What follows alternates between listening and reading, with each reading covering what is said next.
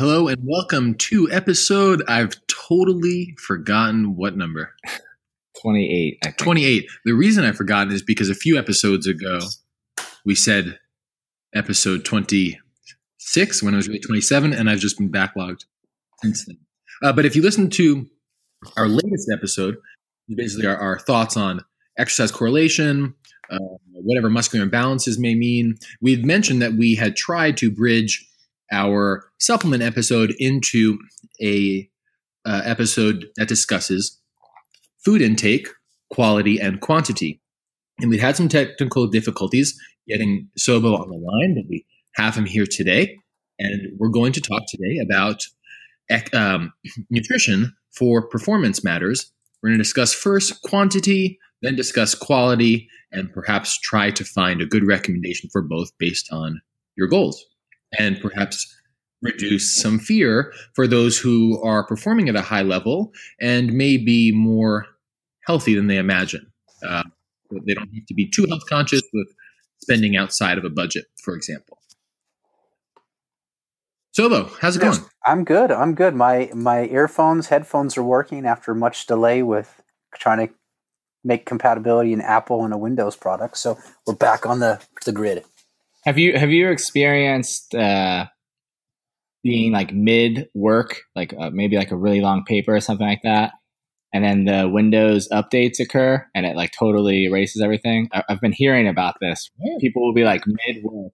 It's like they'll be like on a really long piece of work, and then like a Windows update automatically comes in and it like erases everything. Yeah, I have a system. I use an online system that basically my computer runs in parallel on the internet. I pay like $100 a year for it. And so at any time my computer freezes, I can go online and restart it from wherever I ended. So it's basically like a whole cloud of my computer that backs up everything I do. So if I type a word and then all of a sudden my computer shuts down, I can reboot it to exactly that Word document. So it's actually a good idea, but it's, kind of a pain in the butt sometimes. Yeah. Huh.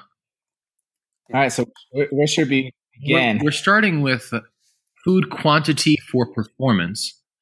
And I feel like opening up this thing. So, but why are we talking to you about performance? What makes you our expert? Wow, that's a loaded question. I'm not a nutritionist by any means. I've taken plenty of nutrition classes. I've dealt in the world of nutrition.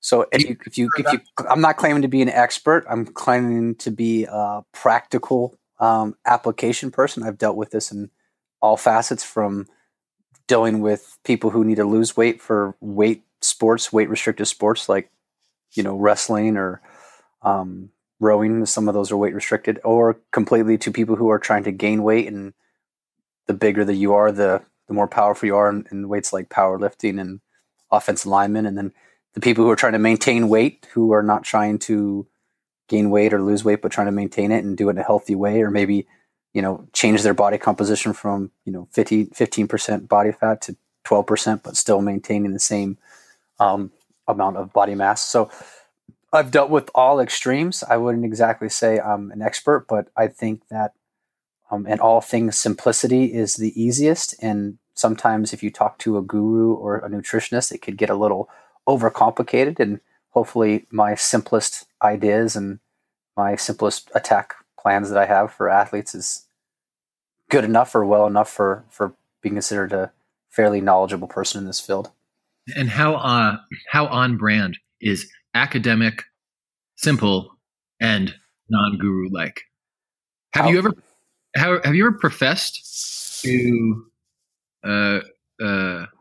students about nutritional related sciences? I teach nutrition in almost all my classes, actually, and I simplify it down and basically say that there are millions of things that nutrition has, but there's a very few underlying themes that go through all nutrition. And if we can just narrow it down to those, it's not that complicated. Yes, there are nutritionists. If you go get your master's or PhD in nutrition, you learn about the extremes and the finite metabolism of a certain molecule through the whole stage of digestion to absorption to use.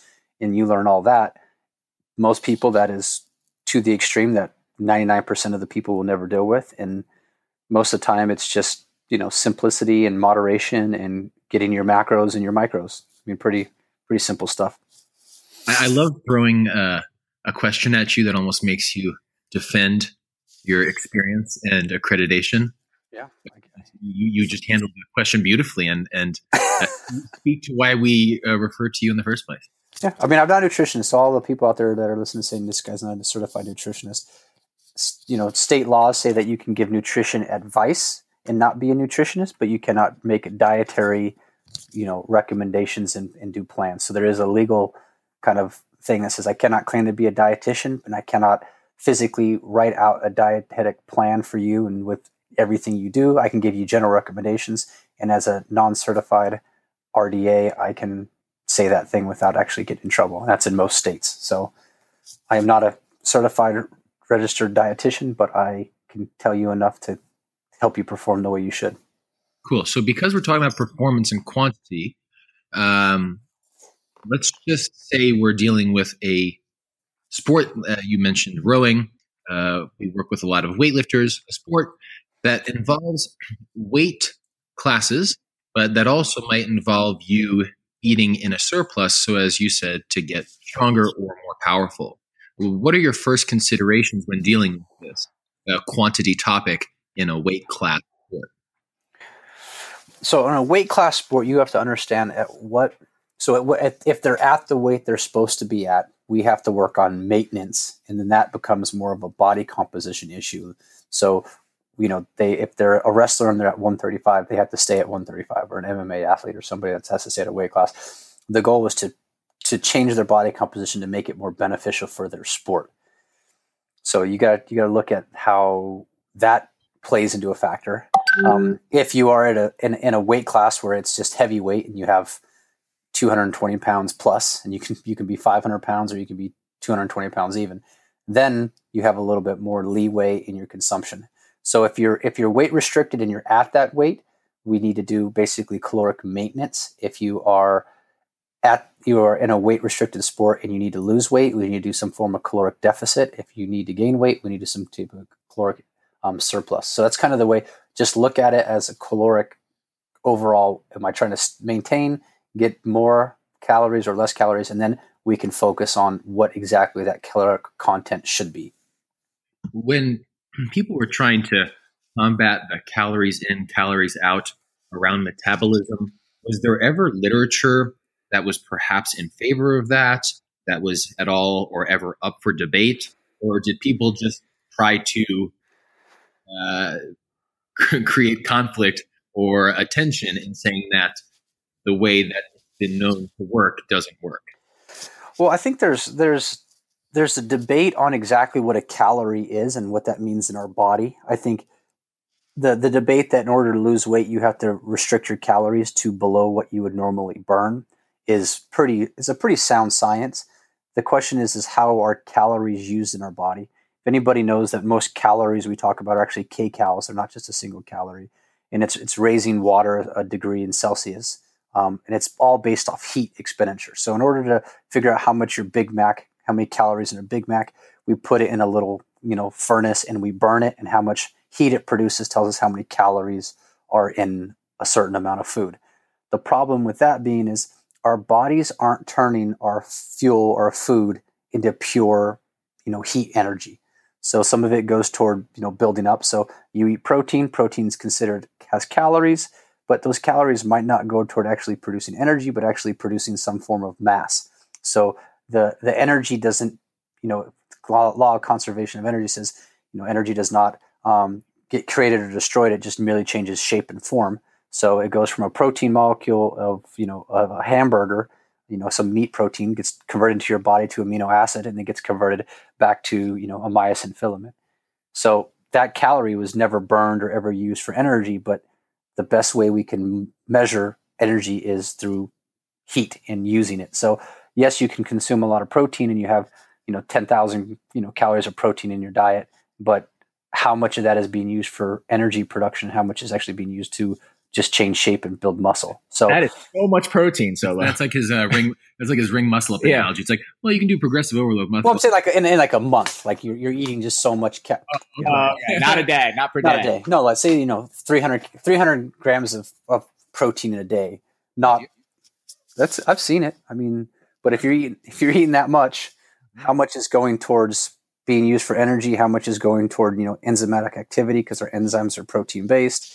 I mean, so that it's not this 1-to-1 ratio that we think calories it's all burned for energy. So it's based off this energy burn model, but it's not true. So that's where the debate is.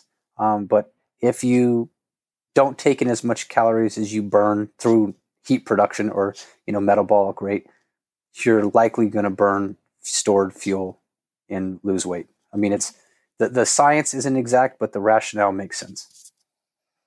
I've actually seen some interesting research lately that one's because obviously more than just the calories in versus calories out. There's a lot of other things besides just physical activity throughout your day that goes into what you're burning, but also that to an extent they've done some like research around at a certain level of activity, you actually won't burn any more calories. And they were looking at like nomadic tribes back in the day who basically walk all day, but like your body kind of like at a certain point won't burn any like to a greater extent amount of calories for that level of activity, even though you may be like walking all day. And at some point, it actually kind of levels out. Yeah, there's efficiency points in metabolism. And then the other one is that sometimes there's people that can be on very low calories, but they're not losing weight, and they're like, I'm still hitting it hard in the gym. Like what's going on? And it's because a lot of other metabolic processes have slowed down, or they're less active throughout the day as well. So even though they're active for an hour in the gym, now they're going to just doing nothing for the rest of the day, and to a point your body kind of starts to regulate that because it doesn't want to change. Yeah, I mean, our bodies are extremely smart and adaptive. So if you are working out and burning 2,000 calories working out, and then you go home and sit on the butt all day and burn 500 sitting on the couch, and you consume 2,500 calories, your body's not going to say, you know what, let's burn more calories sitting on the couch. So your body figures it out. It does not want to be in a caloric deficit state unless it has to be. So your body's going to say, okay, yes, our metabolism speeds up when I work out, but then when I'm relaxed, I'm going to slow down because I know that if I'm only getting, a few extra calories, I'm going to slow down my metabolism so I don't burn through those calories sitting on the couch. So our bodies kind of play with with our caloric intake and say, we consume this much calories, so let's slow down. So people who do really caloric restrictive diets, their metabolism slows down because their body's not going to burn more fuel than it has. The body's going to want to preserve itself. So if you have a lot of extra mass and you consume less calories, your body's going to slow down because it never knows when it's going to need those calories. So it's not going to burn those calories when you're sitting on the couch. So there's people who undereat, have a hard time losing weight because their bodies go into the self-preservation mode, and they can't lose weight.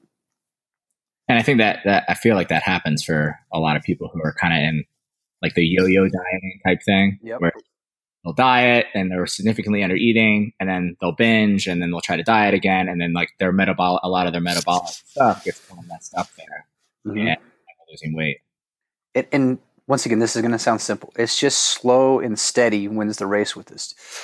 Yo-yo dieting, I can go in and not eat for 5 days and lose weight, but my body's going to eventually slow down their metabolism till, it can survive off 500 calories a day. And I'm going to be slow and I'm going to be sluggish.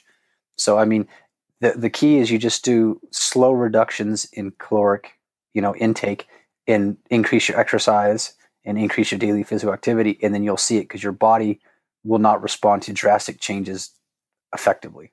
Yeah. And as we talk about performance, we are probably going to be discussing less of this weight loss or having difficulty with weight loss, and more about how to gain weight, perhaps the different styles of tracking, if you're even tracking at all. So I have questions about that.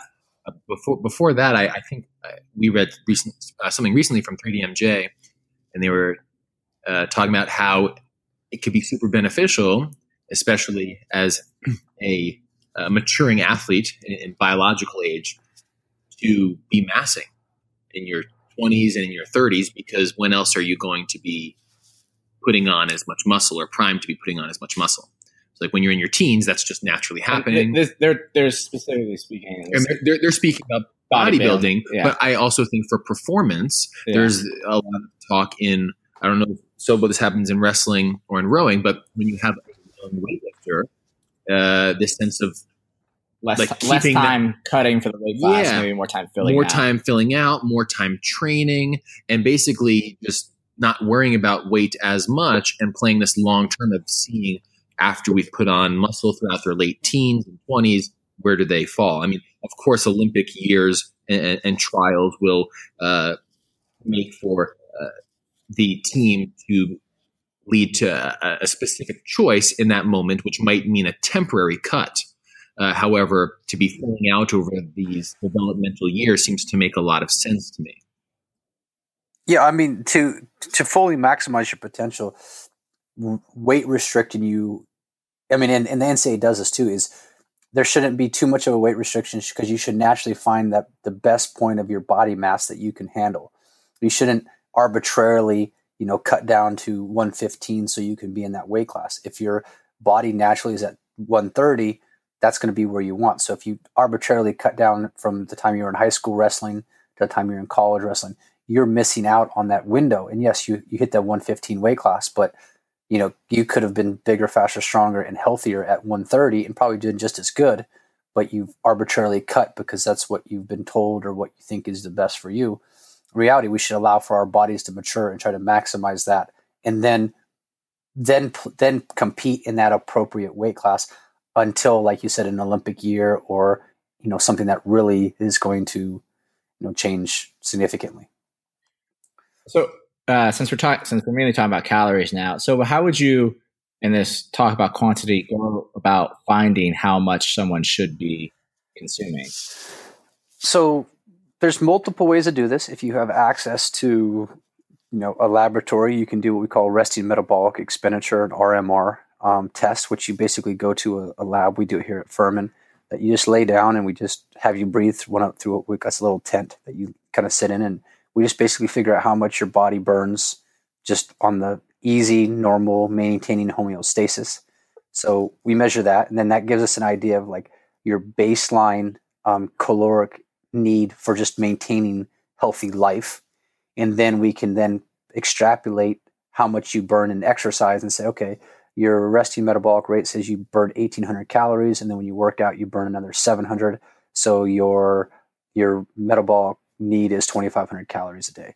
So you can do that if you have access to science or somebody, or there's science, or you can do. There's plenty of equations you can do that that are fairly accurate and will give you a good idea.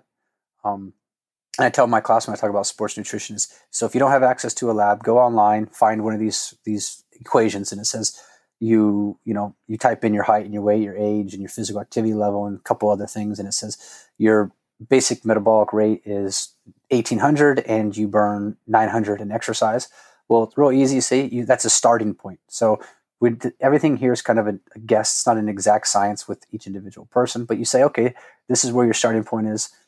Easy, 5 minutes online. I figured out that I should be consuming about 2,900 calories, and you try to consume 2,900 calories, and you do that for a week, and all of a sudden you're gaining weight. Like, it might be too much. Maybe that equation overemphasized some calories, and so you find kind of what works for you. So you get a good starting point, and then you start to kind of we learned in elementary school, guess, check, and revise. So then you kind of figure out what your nice caloric intake is, and then you can play off of that by reducing it in so many or increasing it in so many to get the desired result. So one thing, guess check. I don't think that was. You've never heard that? Guess, check, and revise. I think that might have. Did you hear that? Some sort of variation. I'm not recalling any such variation. But I wish that's how I got through school.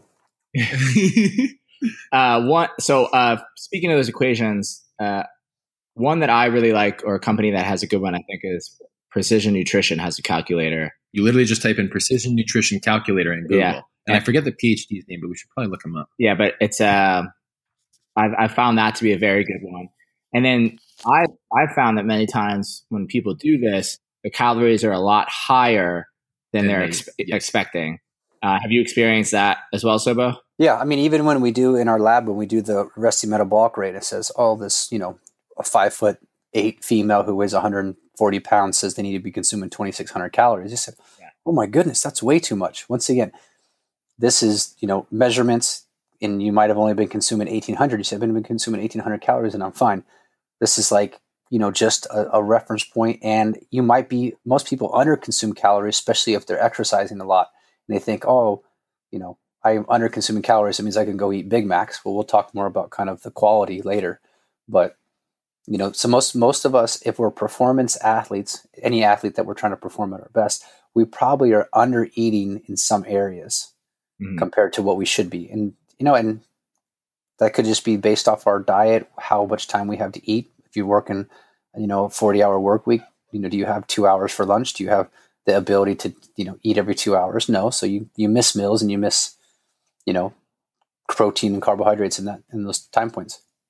And so I heard you mention in there with the calories about like a week's time. I've always heard a little bit longer than that, just because that first, especially if it's a lot more than you're used to, that first initial week, you may just gain a lot of weight because of just the initial volume of food coming in.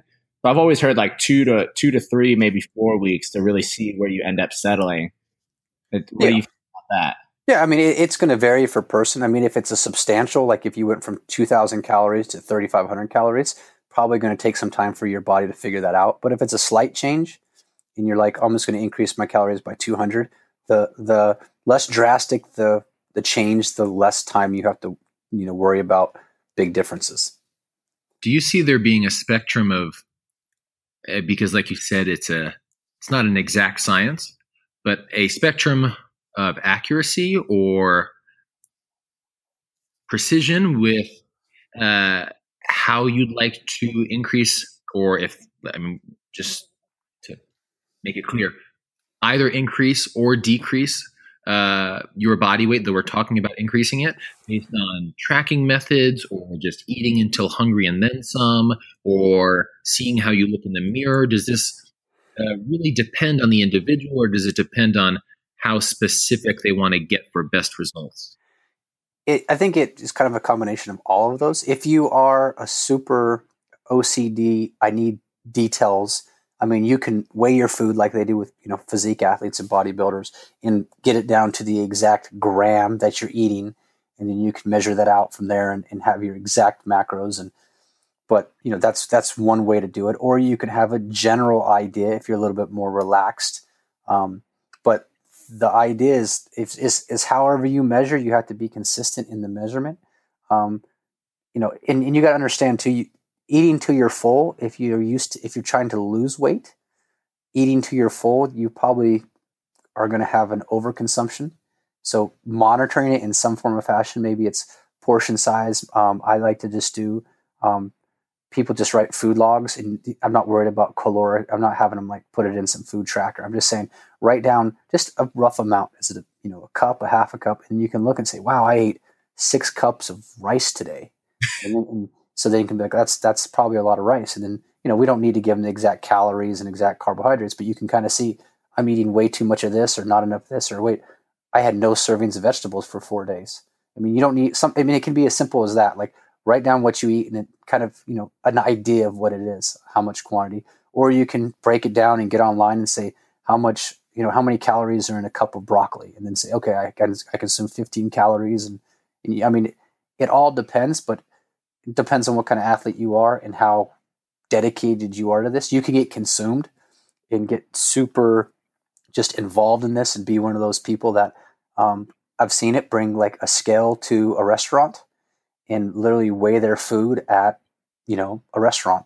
Mm-hmm. And so that they are getting their 12 ounces of steak, and they might have, bought the 15-ounce steak and they measure so they have 12, and they eat their, 8 ounces of potatoes to get their carbohydrates. And I mean, so you can go any extreme. You can just be kind of one of these, oh, I think I'm doing okay. But the more towards the middle you are, I think the better results you'll think, that you're not over crazy about it, but you have a good grasp of what it should be. So have you ever had any athletes or individuals where, because you mentioned the RMR, and then like this, you're burning this amount from exercise. where on their off days, they'll all of a sudden try to eat a lot less calories, thinking like, oh, well, I'm not working out. I don't need as many calories, where that could actually be detrimental. And like, how much of a swing could you see in your calorie expenditure? Let's say if you took a week off, should you go a lot lower or should you keep it high for recovery? If you're going to train that next week, like your body gets adjusted to this amount of calories.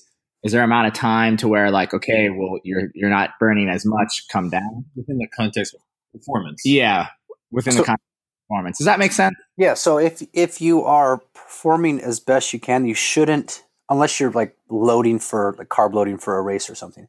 But for the most part, your diet should stay as consistent even in your off days, just so your body knows that it's not fluctuating. So if you don't train on Saturdays and Sundays, and you all of a sudden say, I don't train these days, I'm going to cut my caloric expenditure.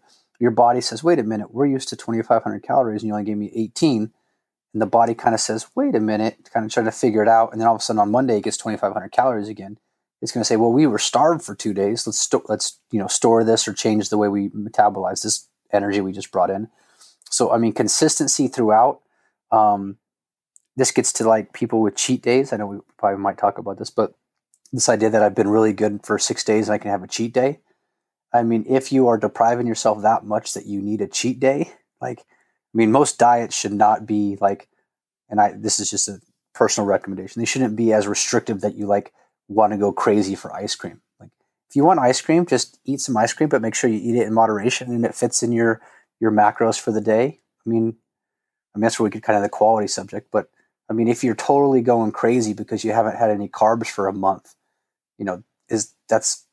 plays all sorts of different psychological roles than just a physiological, caloric deficit. As we transition now, so we know that you have to, if you're performing at some form of maintenance or to be in a surplus, you kind of maneuvered around how we can basically find that baseline and move up against that baseline so as to increase mass or power or strength. That's all well and good from a quantity standpoint. Now we bridge into quality. Sobo and Amanda Polk is Eric's wife, and Amanda. I'm her husband. Let's put it that way. Yeah. She's El Capitan.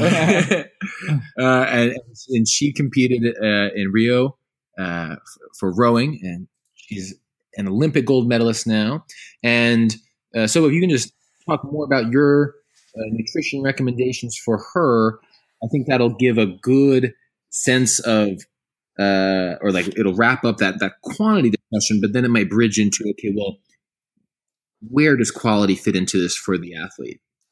So when you're working with her, like athletes that are like her or similar athletes that are competing in a sport that's both aerobic and anaerobic that requires a lot of energy, right? So the rowing a 2K for the Olympics is the equivalent of basically being a miler, a 1,500 meter runner. So it's some anaerobic, some aerobic, and it's just the way you get better at rowing is you just row and you spend a lot of time rowing.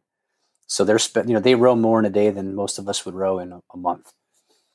And same thing with swimmers. Swimmers do this as well. You just got to, in order to get better at swimming, you just got to swim. In order to get better at running, you got to run. In order to get better at cycling, you got to cycle.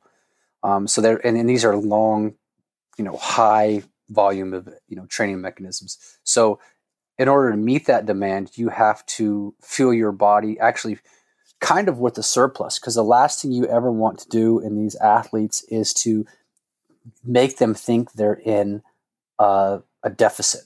Because if they're in a deficit, they're going to start to preserve. And if they're preserving, they're not using that energy for actual production of performance. So if you're dealing with these athletes that need high metabolic demands, food is key, and just getting as much of it as you can in I want to say decent or good enough quality. I'm not saying that you go out and eat 9,000 cheeseburgers, but a cheeseburger for them is not bad, right? Because they need the calories, they need the energy. So with Amanda and athletes like her, you're either eating, sleeping, or training. Because when you're training, think about when you're at rest and you're listening to this podcast, if you're driving or sitting there, you're probably burning very little calories. Maybe 5 or 6 calories in this podcast just sitting here. Maybe probably we're 30 minutes in, so you probably burned 50 calories just listening to this podcast. If you're fairly active person. So you think during their exercise, they're burning 800, 900 calories at practice, and they're doing this twice a day. And then their bodies have to then recover from burning 800, 900 calories per practice. So you have the caloric expenditure just to meet the energy demands during exercise, and then the caloric demands just to meet the demand to rebuild the damage and maintain homeostasis from that, and then just the metabolic demand of just being alive all gets put into one. And the caloric intake is huge. You're talking 4,000 calories plus just to perform and maintain weight in these type of sports. Do they do any sort of blood tests, or I'm assuming they do like health checks and stuff, but do they do any sort of blood tests just to make sure that these ranges or how much food they're eating are staying good, or if anything's off and things like that?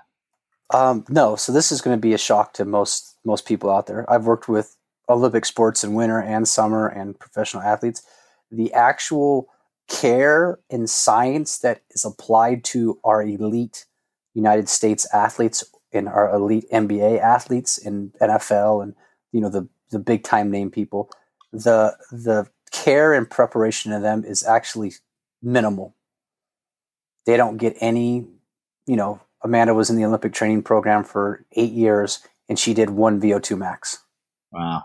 Right. So like the care of our athletes is sad compared, to what we think they would do. We would think that, these guys get blood tests every week to figure out how many calories they're needing and what their blood profile looks like. And they would have, bod pods done every 6 months. And it's actually not like that at all. They're actually kind of on the probably less than some, people out here who go to the doctor and get checked up. Athletes aren't getting that scientific measurement as much as we think they should be, or if they get it at all.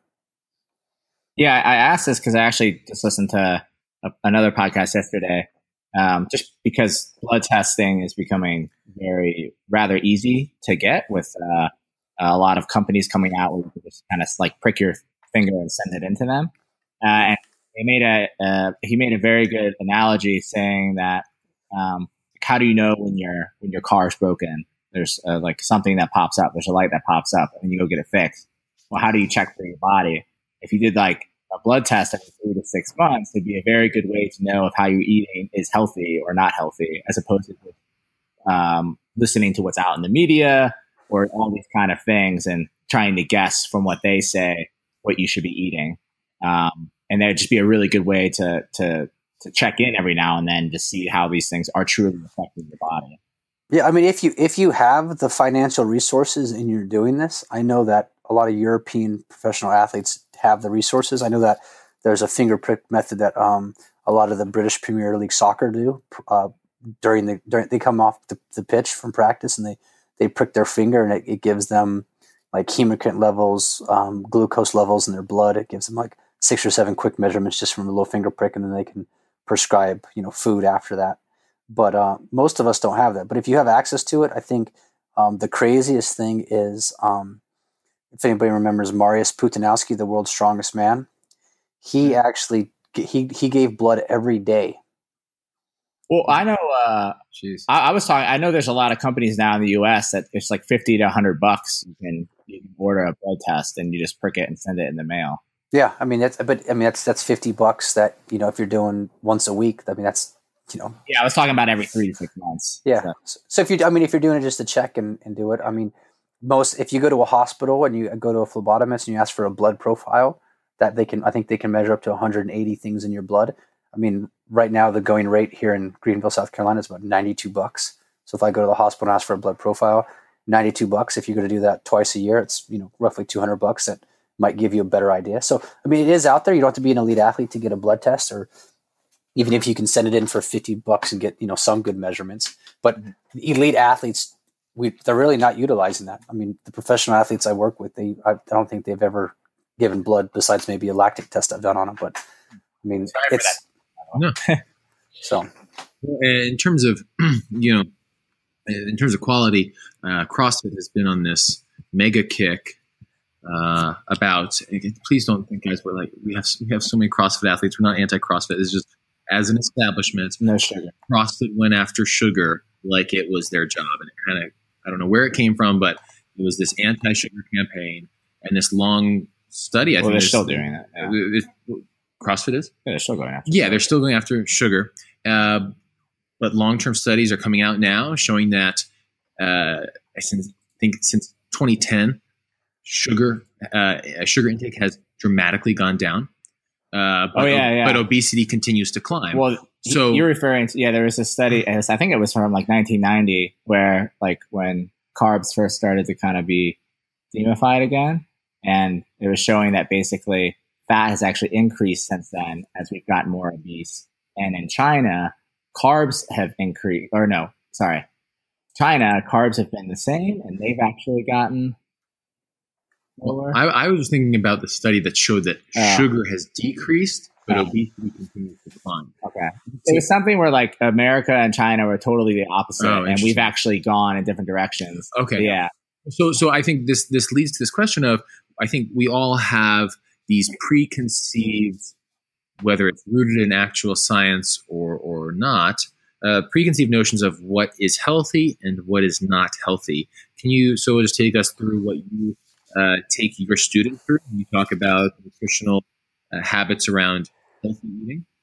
Yeah. Well, let's just talk real quick. There was that it's been in the news. This big initiative launched in 2012. I have it pulled up here, called NUSI. Is a $40 million project to basically look at sugar versus fat content in our diet. $40 million, right? $40 million. And basically the idea, the guy who started this, his idea was sugars are bad and fats are okay. So he, tried to promote that, we shouldn't eat sugar and we should eat more fats. Basically kind of like a pure paleo diet, and spent $40 million since 2012 to prove this. And all his research came back and said it's all about moderation. If you eat too much fat, you will get fat. If you eat too much sugar, you will get fat. But if you eat the right amount of both, you're going to be okay. Which comes back to the calorie equation. It's just so much easier to demonize one particular thing. Yeah. If you are drinking a liter of Mountain Dew a day, you are drinking a lot of sugar. If you drink one Mountain Dew a day, you're still drinking some sugar, but maybe it's not as bad as if, so as we make it out to be that sugar is this bad thing. I mean, the hard thing there is that it just doesn't fill you up lots of times. You end up eating more, and that's why your calories end up being excessive. Not that the sugar was bad for you. Yeah, I mean, you drink a Mountain Dew and it's got a lot of sugar in it, right? And I'm just trying to search it real quick. The nutrition. Are you searching what a Mountain Dew has? Yeah, so Mountain Dew has 170 calories per can, right? So you just drink a can and it doesn't fill you up, but you just ate 170 calories, which is a bowl of oatmeal. Yeah. Right. So a bowl of oatmeal is going to fill you up, and a can of Mountain Dew is going to, might taste great and be refreshing, but it's not going to, give you that satiety that you were worried about. So you drink seven cans of Mountain Dew, and it's the equivalent of, eating 7 bowls of oatmeal. And, that's kind of what gets people.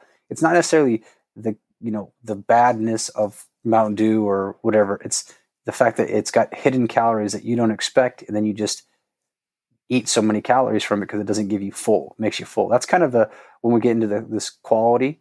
The quality of food, I don't think is, the quality is considered like, oh, this is farm fresh, or this is made in Iceland and it's raised by, nature. And I mean, I can understand some of that would be an organic, but a lot of it is, does this fill you up? Does this make you full?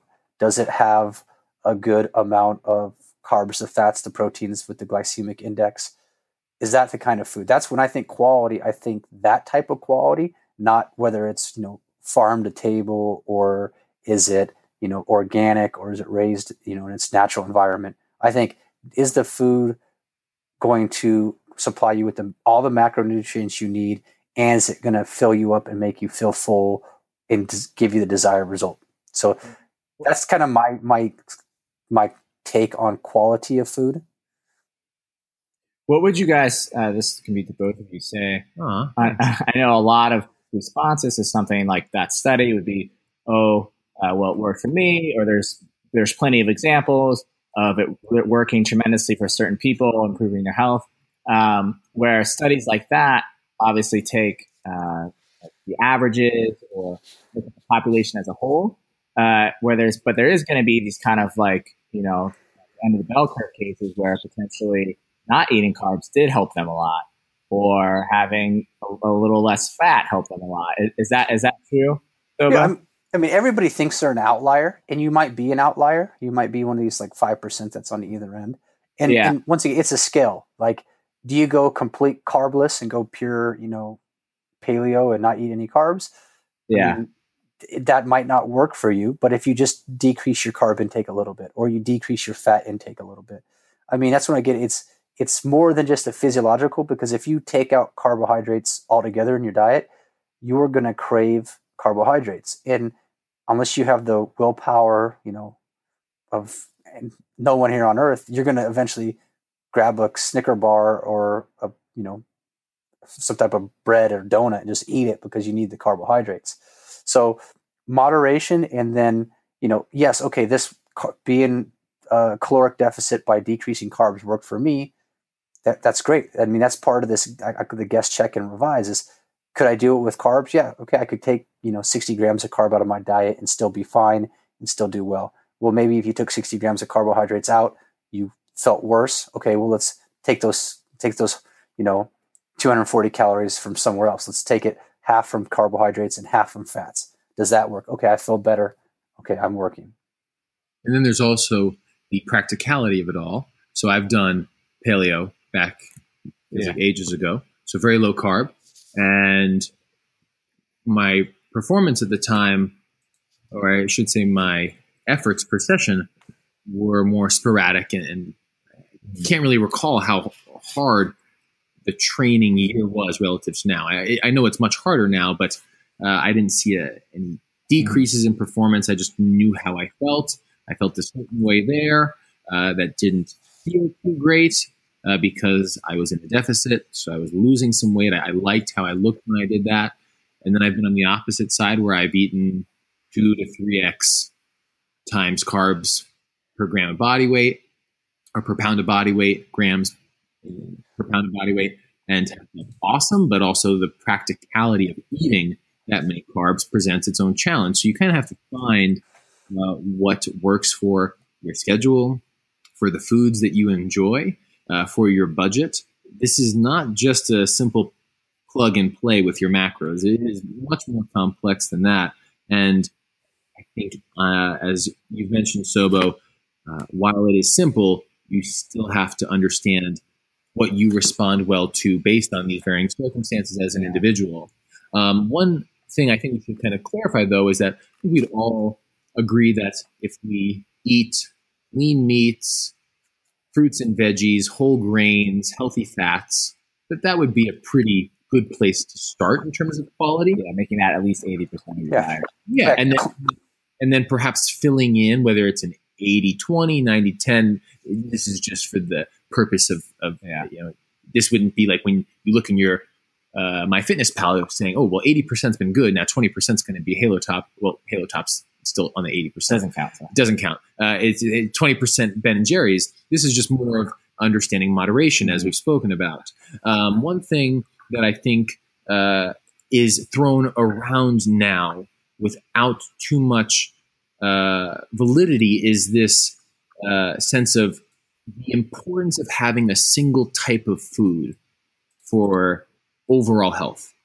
And if you wouldn't mind, Sobo, speaking to that, do you see athletes? I think physique competitors can be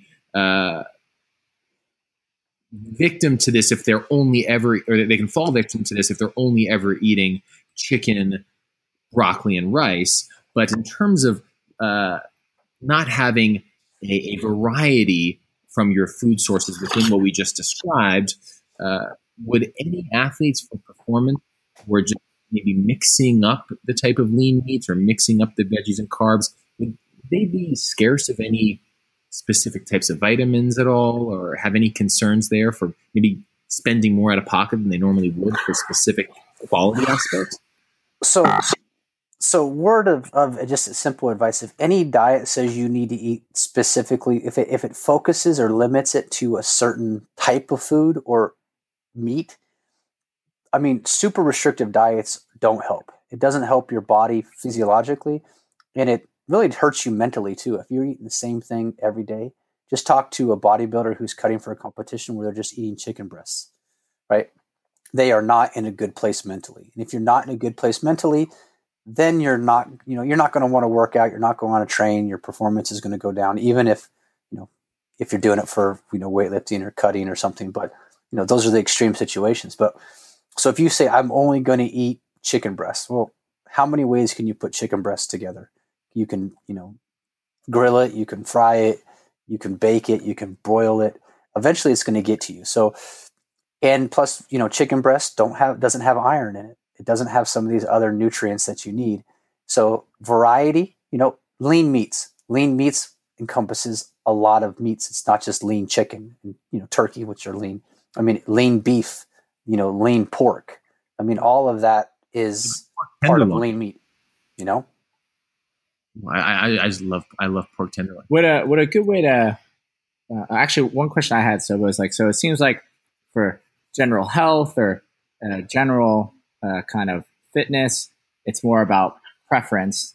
Could you kind of talk about the importance of more of the macronutrients for different sports? So like endurance sports versus strength power sports, maybe okay, well, in strength power, I almost say drank sports. yeah, drank sports.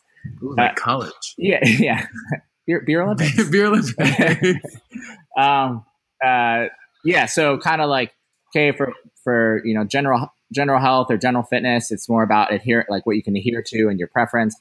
But then for performance, okay, you actually do need to think more about the what type of macros are in here outside of maybe just preference. Okay, yeah. So your macro ratio is going to change. So when we talk about macros, we talk about proteins, fats, and carbohydrates. So, and they can vary between 40% carbohydrates, 40% fats, 20% proteins. So that's going to change. What I would say is your events in sports that are highly metabolic in nature. So you're running, where you're doing a lot of work with running, and rowing, and cycling, those kind of sports that are basically all just how well your body can produce energy. And CrossFit in there as well, correct? I wouldn't say CrossFit's a super highly metabolic sport. Okay. It does have moments of high metabolic, but it's not it's on the lower end. It's in the level of metabolic sports, but it's on the lower end. Okay, I see what you're saying. So those sports, carbohydrates are going to be key. I mean, you're talking, 50% plus of your, 50-60% of your diet's going to become carbohydrates, because you just need that, those carbs to replenish glycogen and to be used as glucose in your system, just to perform the amount of exercise you do. And then as you scale back from that, think the less and less metabolic or aerobic you are, the less and less you need to get your calories from carbohydrates. And protein's a whole different story, as far as how much do we need to rebuild muscle, if that can increase, So as you diminish your percentage of calories coming from carbohydrates, your sport should be less and less demanding on carbohydrates as a source of fuel, or as energy being kind of a rate limiter in your performance. Like doing a 1 RM bench press, what limits you from bench pressing 350 pounds is not how much glucose you have in your blood, right? So that sport, power lifters, carbohydrates aren't a rate limiter. They're not going to diminish your performance, so they're not quite as important. So their ratios are a little lower. Sometimes I see, 40, 40, 20, something like that, even 40, 30, 30. or even maybe 40, 20, so it kind of all just depends. But so if you're highly metabolic and you're using a lot of energy, the more carbohydrates you should have in your diet, which with CrossFitters being on the low end of the high metabolic sports, if you cut out carbohydrates altogether or you go super paleo, you do not get those carbohydrates. You need to go through glycolysis and to produce energy, and you don't physically have that energy. So your training gets the intensity of your training has to be kind of stepped down to where you can meet the most of your demand from fats. And which sounds like a good idea. I want to burn more fat, so I'll eat less carbohydrates. Then when I work out with less fat. But if you're going to stay in that oxidative zone and your intensity can't be as high, and if your intensity isn't as high, your performance is not going to be as high. So for CrossFitters who go pure paleo, I'd say watch some of your Rich Froning and Matt, Fraser and those guys' diets and some of their videos. They're eating tons and tons of carbohydrates because you're going to need that to do, if you do a 5-minute, workout AMRAP or whatever you do in 5 minutes, that's going to be almost purely anaerobic, which you're burning purely sugar. Do you have any starting points in terms of like grams per pound? Because I know last episode we talked about protein being 1 to maybe even 1.5. The studies are showing anywhere to start with maybe like volume of training, what carbohydrates might look like or stuff like that. Yeah, hold on, I got it right here. I actually just looked at this earlier today. So there's if people are going to go crazy, but if you look at some recommendations that, carbohydrates are, I've seen it recommended as high as like 12 grams of carbohydrates per pound of body weight. It's run ocean stuff, correct? Say that? That's more for like elite distance runners. Yeah. So you're talking like on the high end, 12 grams per kilogram of body weight, per kilogram. So I mean, you're looking at, at an 80 kilo person, over 500, over 900 grams of carbohydrates, So you're talking that's on the extreme end. I would say for most people, even the low end is good enough. So once again, you look at 5 grams per kg should be a good starting point.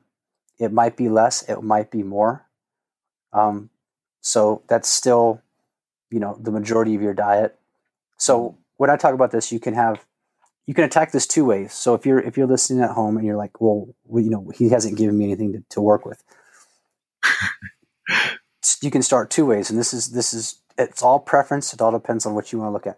If you go online and you get your caloric expenditure idea and you get this 2,500 calories, you can then say, I'm going to use a percentage of that and say, okay, 60% is going to be carbohydrates, 20% is going to be fats, and 20% is going to be proteins. And you just take 0.6, multiply it by 2,500, and then divide by 4 to get how many grams of carbohydrates you need. So that's one way of doing it. So if you look at caloric expenditure and work backwards to get grams consumed per day, or a lot of people look at this. Oh, can we? Sorry, I hate to interrupt. Yeah. Can we take that back one step further and say where you got the divided by 4, just in case people are new to nutritional sciences and really want to be taking notes down here? So for every gram of carbohydrate you have, it is 4 calories, kcals. So if you have 2,500 calories and you want all of them from carbohydrates, you need to consume, 625 grams of carbohydrates. So just take whatever that percentage is and divide by 4, and then that gives you how many grams of carbohydrates you need. So you can look on your drink or your nutrition info and say this has 8 grams of carbohydrates. You could say, okay, that's what I need to consume. And then 4 grams per 4 calories per gram of protein and 9 calories per gram of fat if you apply the equation to the rest of your macronutrients. Yeah. So if that's the way you work, if you work from caloric expenditure down to grams, that's how you do it. And that's one way to do it. And you can say, based on my macros, this is what my breakup should be, which I think is a simple, easy way to do it, and it's less daunting. Another way to do it is to base it off of your body mass and then work the other way, which then you get some crazy numbers. So if you say I'm an 80 kilo person and I need to eat, let's say 2 grams of protein per body per kilo, and then I multiply that by 4, I need to eat 640 calories of protein. Or same idea. You just work different ways, and depending on how you work, it's going to depend on how many grams you eat. So if you base it off a weight model, you're going to multiply everything by your kgs. So 5 on the low end, or kind of the moderate end for carbohydrates. 2 for your proteins, and fats can vary in there as well. So you can work from pounds to kcals, or kcals down to grams. And what are your thoughts? So we've done this, have recommended this. We're not nutritionists. Gosh, we are not a lot of things. We're not nutritionists. We're not physical therapists. We're not MDs. I feel like we talk about these things. We're not experts. Are we? I don't know. But we just try to synthesize the best current evidence to give you guys the best. We are good guys. We're real. And Becca's just a really quality, great gal. If only I miss her. Yeah, we need to get her back on more. She's on vacation right now, so Kyle and I are running. She's taking care of her clients, of course, but I worry that our remote athletes are going to try to overthrow us because we're in a little bit of a vulnerable situation. Zach's so out of sorts that he lost the top of his coffee machine. I found it. I'll talk about it in another podcast. But what I was trying to get at, and it's slowly escaping me because I've been diverted. No, please, wait. What is your thought on, because you can go down the tracking route, you can do all this, but what is your thought about, like you said, just eating, because we're tying this together now. Okay. Quality might not be as crazy as eating things based on when they're ripest season wise. It may not be based on fitness magazines saying how much of one particular mineral is in that type of food, but we have this healthy blend of lean meats, veggies, whole grains. Start there. Treat yourself to some ice cream every now and again. Treat yourself. Feel yourself. And how do you feel about kind of under those guidelines, or within those guidelines, you maybe just bump up food X% and see how much it takes for you to start gaining. And then practically you can see, okay, well, there's that spot, right? Yeah. Mm-hmm. That's what I know. Kyle, and if you're thinking about cutting, you want to try to get as high as you can before. And so speak to that more. Well, so that's something that I've been doing, is really trying to, because my training goals have slightly changed, but I've been trying. They're always changing. I've been trying to see how high I can push my calories before I start gaining weight. And I'm actually much higher than I originally was. And it's been about 2 months now. So I recently commented that you look very athletic. I've realized that I was under eating for quite some time. Mm-hmm. So that, and then if you then do want to lose weight, it then makes like the weight loss that much easier. Yeah. Because for example, I was at around 3,200 calories, sometimes 35, and I'm up to 4,000 now. And I've been holding for about 2 months. And so now when I cut, I wonder you had those midday naps. Why am I so tired? So yeah, that's why. I was always really tired in the middle of the day because I was under eating. So that's, it's just a really good way to go about things. You were asking so about that? Yeah. And it just like that, we don't need to overcomplicate it. It's just simple. Just eat a little bit more or eat a little bit less. I mean, and as long as you have good portion control, like, don't make it any more complicated than that. If you are normally eating a balanced, healthy, healthy-ish diet, like, just, instead of having 3 scoops of ice cream, have 2. And then instead of having, so much rice, maybe you have 2 cups of rice, maybe cut it down to a cup and a half. So once you find what you need to be eating, then you can play the game either way. It doesn't mean you have to go to these extremes and all of a sudden I have to eat, we have a friend who loves sweet potatoes, if you guys remember that. Oh Zach, my God. Zach, Yeah. Zach will remember that friend. No, he's great. He might even listen right now. Yeah. So, do you go to the extreme of just eating sweet potatoes every day? I mean, no, you don't have to do that. I mean, because once again, there's a whole lot more at play than just your macros and your micros. So just remove a little bit, add a little bit. As long as you're eating healthy, as long as you're eating a balanced diet, it'll all come. And the problem with people is they want it to come now. I want a diet that's going to make me lose 10 pounds in, a month. Yeah, there's a diets out there that do that. You can just starve yourself and it'll do that as well. But are you doing it healthy? Are you doing it in a way that's going to help you perform? Because ultimately, we're talking about performance athletes. If we mess with stuff too much, it's going to affect their performance.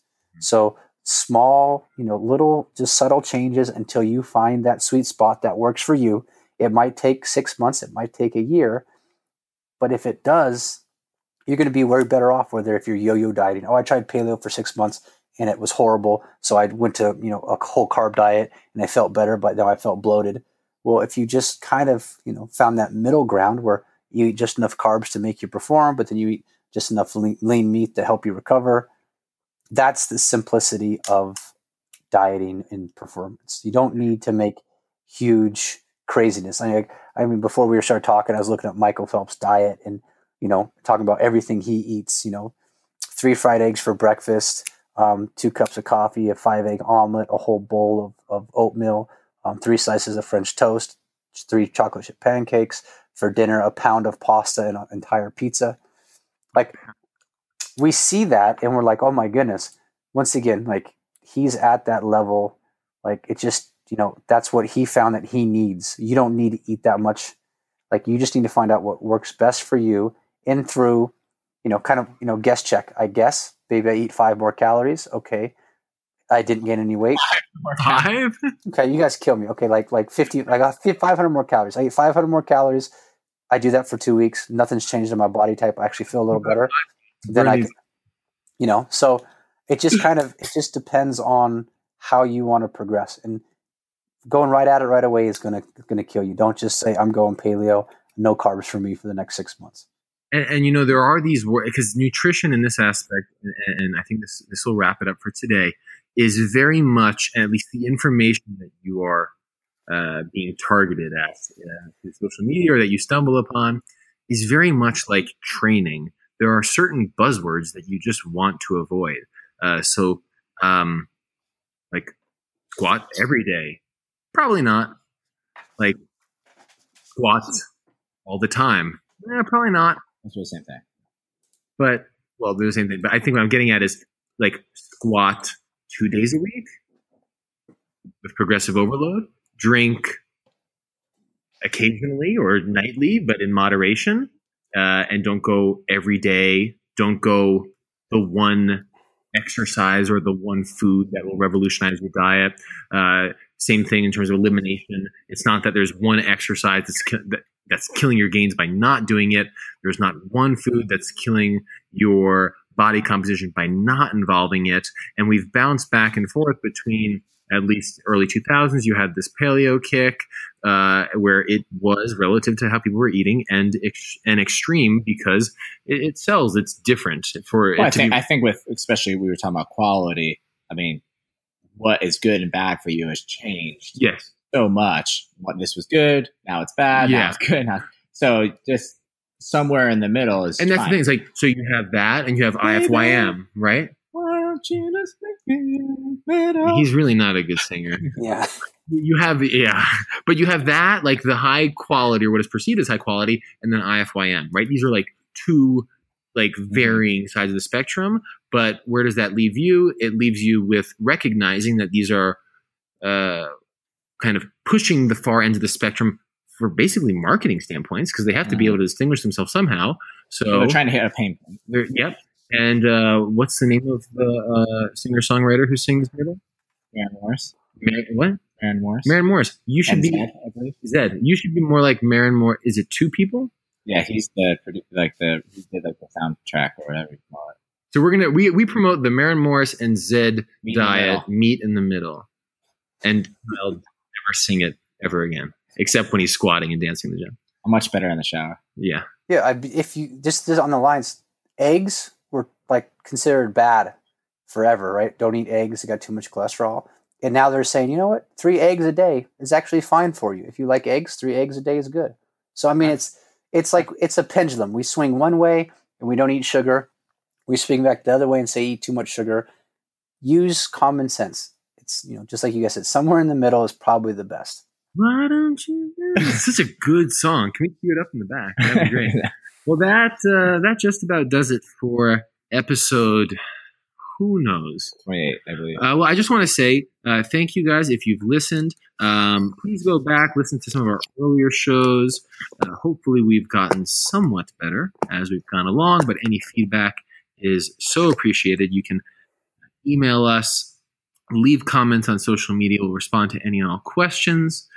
Thank you so much for tuning in. If you've enjoyed the show, you can head over to iTunes to leave a review. Let me just call you out for a second, Kyle. When are we going to be available on Android or Spotify or any of that? Is this a closed door? But no, I can work on that this week. Okay, well, we're going to work on that. Yeah. Because some people are like, I have an Android, I can't hear your podcast, and they don't want to just hit on the website. Oh. But any closing words, guys? I don't have any. Just be smart. Be smart consumers. Be smart, people of your own body. Like, don't. If it's too good to be true, it's probably too good to be true. Like, I mean, moderation's key. Understanding yourself. You're not everybody. Just because your best friend's on a diet doesn't mean it's going to be good for you. So, just use rationale and common sense to think: is this going to be good for me? Can I handle it? Try it. If it works, great. If it doesn't, move on and try something a little different till you figure out what works best for you. Because there are always going to be fads, but the more you can educate yourself, the more you can understand how it all fits together. And I would say try it for a lengthy bit of time, not just a week and then change. Oh, this doesn't work for me. How long has it been? 24 hours. Yeah. Yeah. Whole foods, lean meats, veggies, healthy fats. You don't have to go to Whole Foods. That can be expensive. It can be expensive. Yeah. So anything else going on in life or with research that you want to talk about? I'm just finishing up some summer school this session. I'm teaching again next, in July, and just plugging along. Nothing too crazy going on with me. Just trying to be a dad and train with a little baby girl yelling at you. Nice. Extra motivation. Yeah. Well, hopefully we'll come down and train together shortly. Yeah. Let's not ramble any further. Thanks, guys, again for listening, and we'll talk to you next week. Bye.